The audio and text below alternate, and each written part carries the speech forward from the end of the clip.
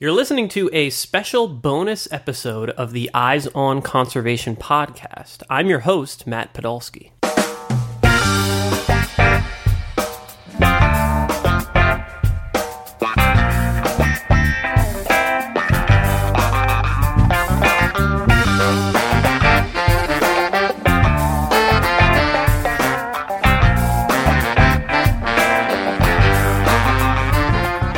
Back in March of this year, I put together a quick bonus episode of this podcast after participating in what was the largest presidential caucus in U.S. political history. Despite the difficulties associated with casting my vote in this caucus, the line to cast that first ballot was 20 blocks long. I was invigorated by the experience, in part because of the historic nature of the event, but mostly because of the candidate I was supporting, Bernie Sanders, received 80% of the vote in our Boise, Idaho caucus. Here's a quick clip from that episode. What if we could elect politicians to office who understand the importance and the urgency of the climate change issue? Well, it just so happens that we currently actually do have a candidate who is running for president who is talking about climate change with a sense of urgency only previously expressed by third-party candidates who in reality had virtually no chance of being elected to office. Bernie Sanders supports a tax on all carbon emissions, as well as a ban on fossil fuel extraction from public lands, as well as a complete ban on fracking for natural gas.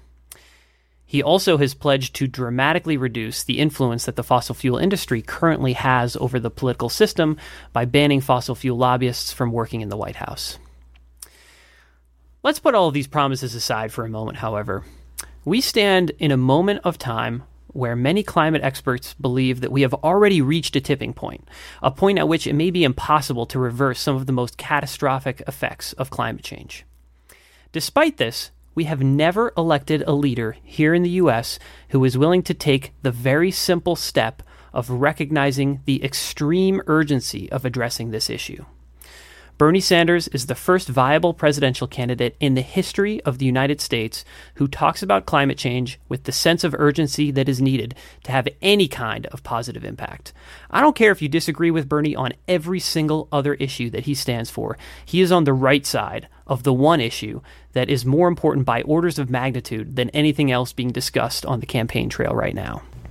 Now, as we all know, Bernie Sanders did not ultimately win the Democratic nomination for president and has been encouraging his supporters to cast their vote for Hillary Clinton.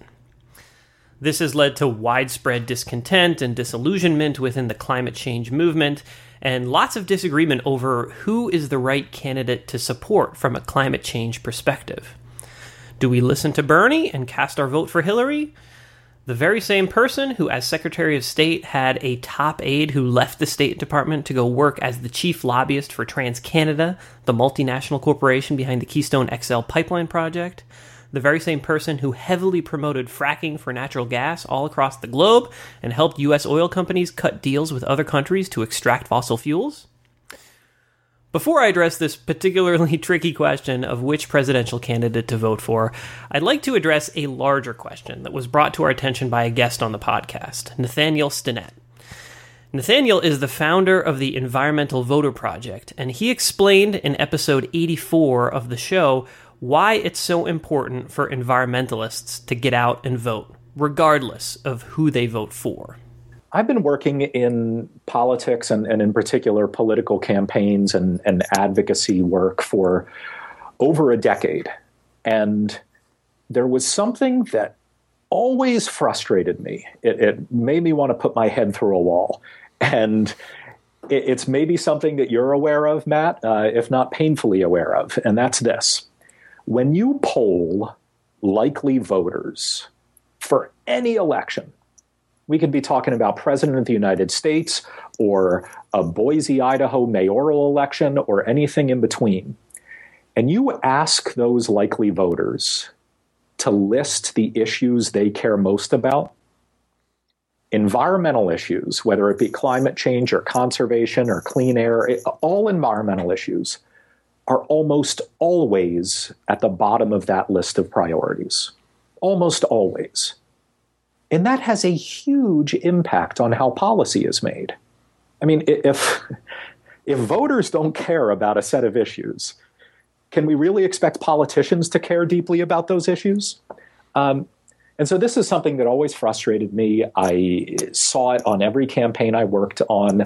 We would be working with candidates who always really cared about environmental issues, but it was very hard to justify talking about environmental issues and leading on environmental issues when they weren't a high priority for voters. I mean, when you run campaigns, your only goal is to get 50% plus one of the vote on one day, on election day. That's it. That's your only goal. And so spending your precious time and money talking about a set of issues that voters don't really prioritize is malpractice. So that always frustrated me. But I was doing some research for a friend of mine who's a national pollster a few years ago, and I stumbled upon something that totally blew my mind, Matt. And that was this. The reason so few voters prioritize climate change or other environmental issues is not because too few Americans care about environmental issues. I'll say that again because it's important. The reason so few voters care about environmental issues is not because too few Americans care about environmental issues. The reason is just that environmentalists are awful voters. They're awful voters.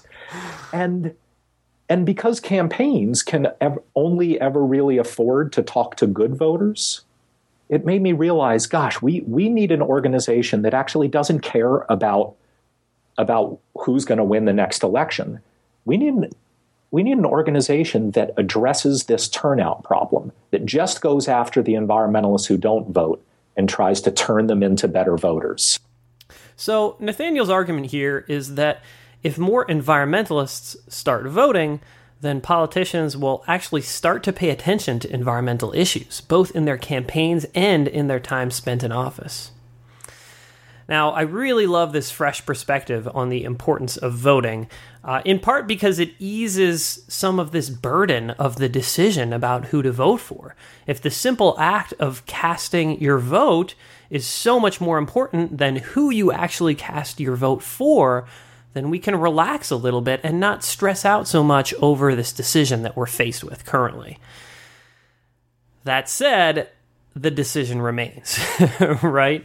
Do we listen to Bernie and vote for Hillary, or do we revert to a protest vote and cast a ballot for somebody like the Green Party candidate, Jill Stein, or maybe even write Bernie's name in on the ballot?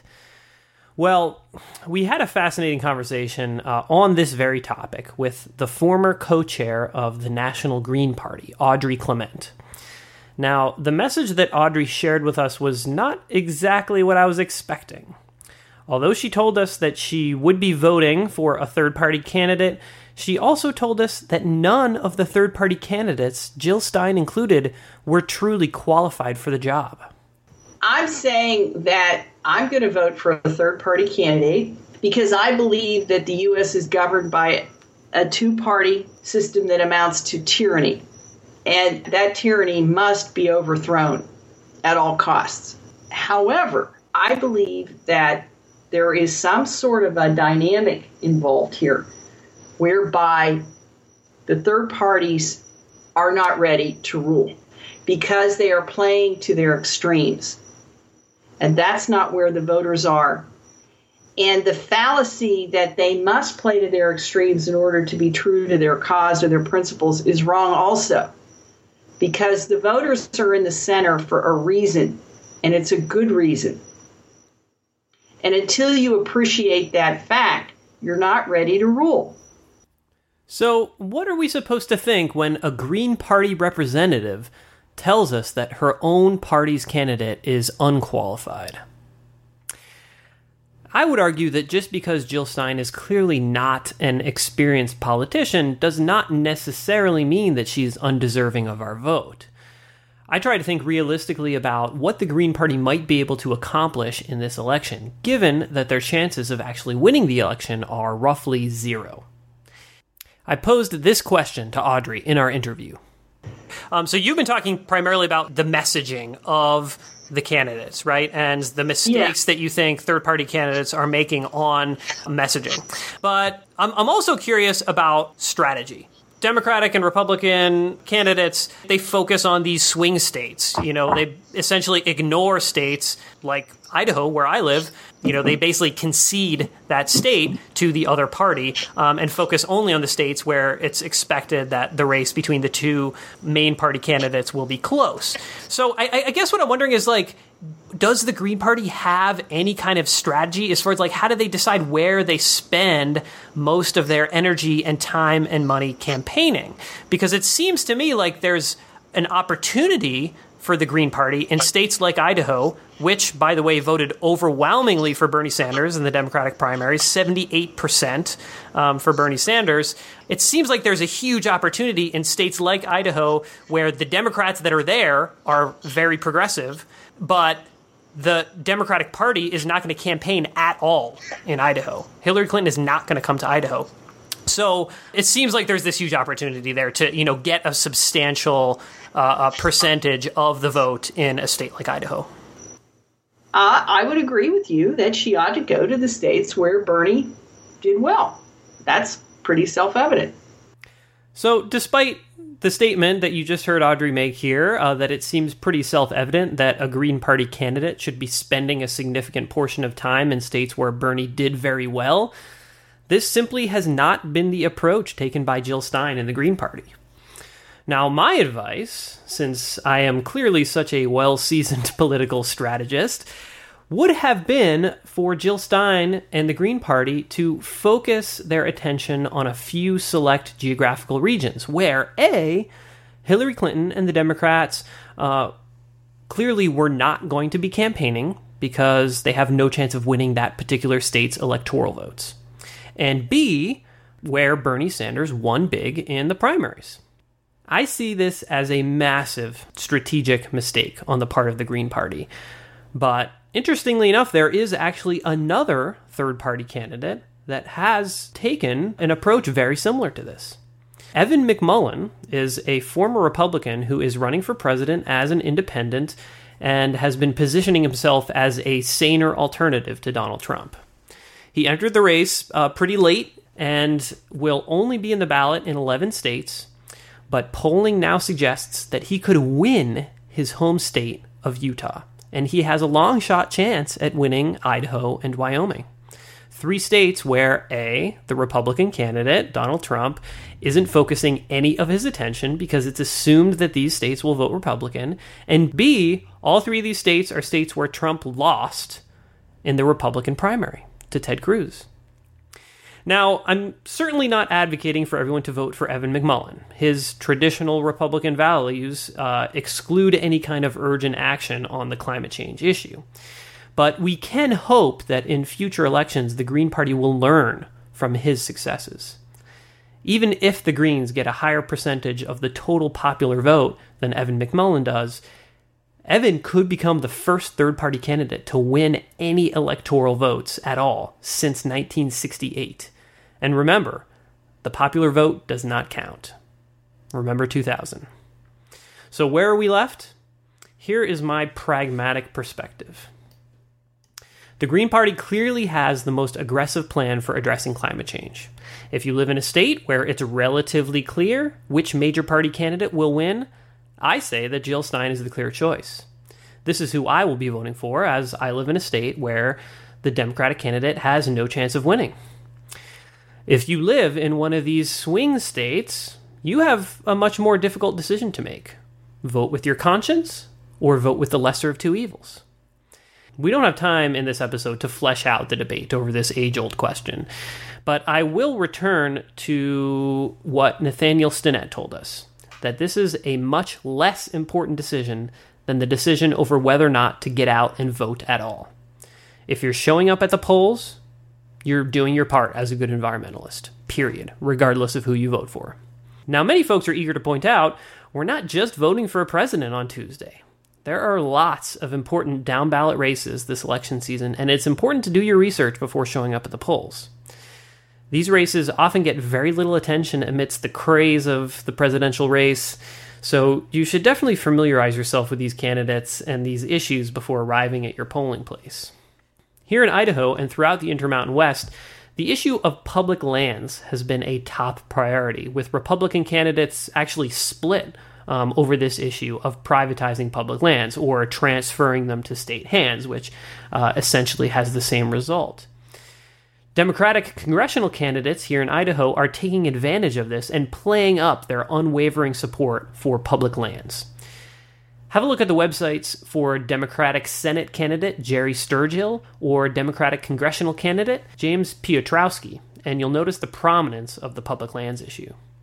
We talked with Brad Brooks from the Wilderness Society about the importance of public lands. Here's what he had to say. There is a movement that's been happening for the last few years by individuals and political organizations to take public lands and give them to state, private, and other entities, I should say. That movement is very well-funded, politically savvy, and I think it's spreading, and we're seeing it spread across the country right now.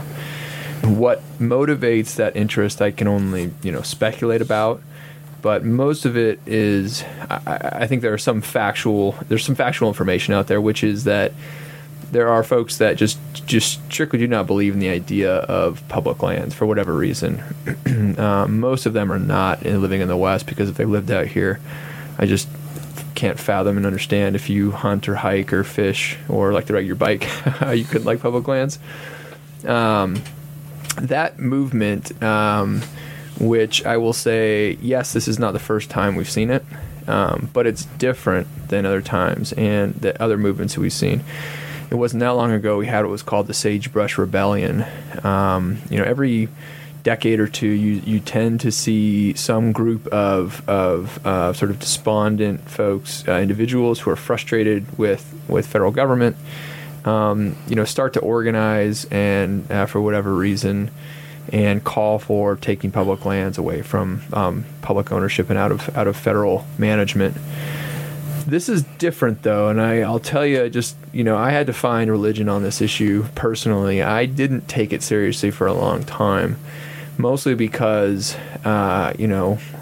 people get angry all the time about whatever. Frustrations with the federal government run long and deep in this country and come from every angle in every part of the country. But what really made me rethink whether or not this was worth paying attention to was when I started seeing elected officials who had always considered this issue of privatizing public lands as toxic to their interests, moderate elected officials from both parties, frankly, who started, telling me that it was a conversation we needed to start having about whether or not we should, look at privatizing public lands or giving them to states. And when I heard those individuals start talking about openly, what it told me was that they were feeling a safe political space to talk about it in a way that they have never felt before. While it is significant that an environmental issue, this public lands issue, has become a front and center topic of debate here in one of the nation's most conservative states, unfortunately, none of the Democratic congressional candidates running here in Idaho have a very good chance at winning. The positions of Idaho Republican Congressman Mike Crapo and Raul Labrador, both of whom are up for re-election on this issue, are not cut and dry. Labrador has not endorsed the transfer of public lands to states, but has called for state management of national forest land. Crapo opposed a public lands transfer bill here in the Idaho legislature, but voted in favor of a congressional bill that established a procedure for selling, exchanging, and transferring public lands to the states. Of course, this is just one of many conservation issues being debated in down-ballot races going on all across the country. Do your research, but remember, just showing up is the most important decision that you can make. If you'd like to share your thoughts on the election and its impact on conservation issues, or if there's a local conservation issue being debated where you live that you'd like to share, leave a comment on the new Eyes on Conservation Facebook group. Just search for EOC Podcast in Facebook and ask to join the group. We are working to develop this group as a community forum where listeners of this show can express their thoughts and opinions on the topics that we discuss here on the show. You can also find the link to our new EOC Podcast Facebook group on the show notes page for this episode, along with links to all of the past episodes and interviews that we referenced here today. Those show notes can be found at wildlensinc.org/EOC vote. That's wildlensinc.org/EOC vote, VOTE. The EOC Podcast is a production of Wild Lens. This episode was produced by myself, your host, Matt Podolsky. Our theme music is by The Humidors.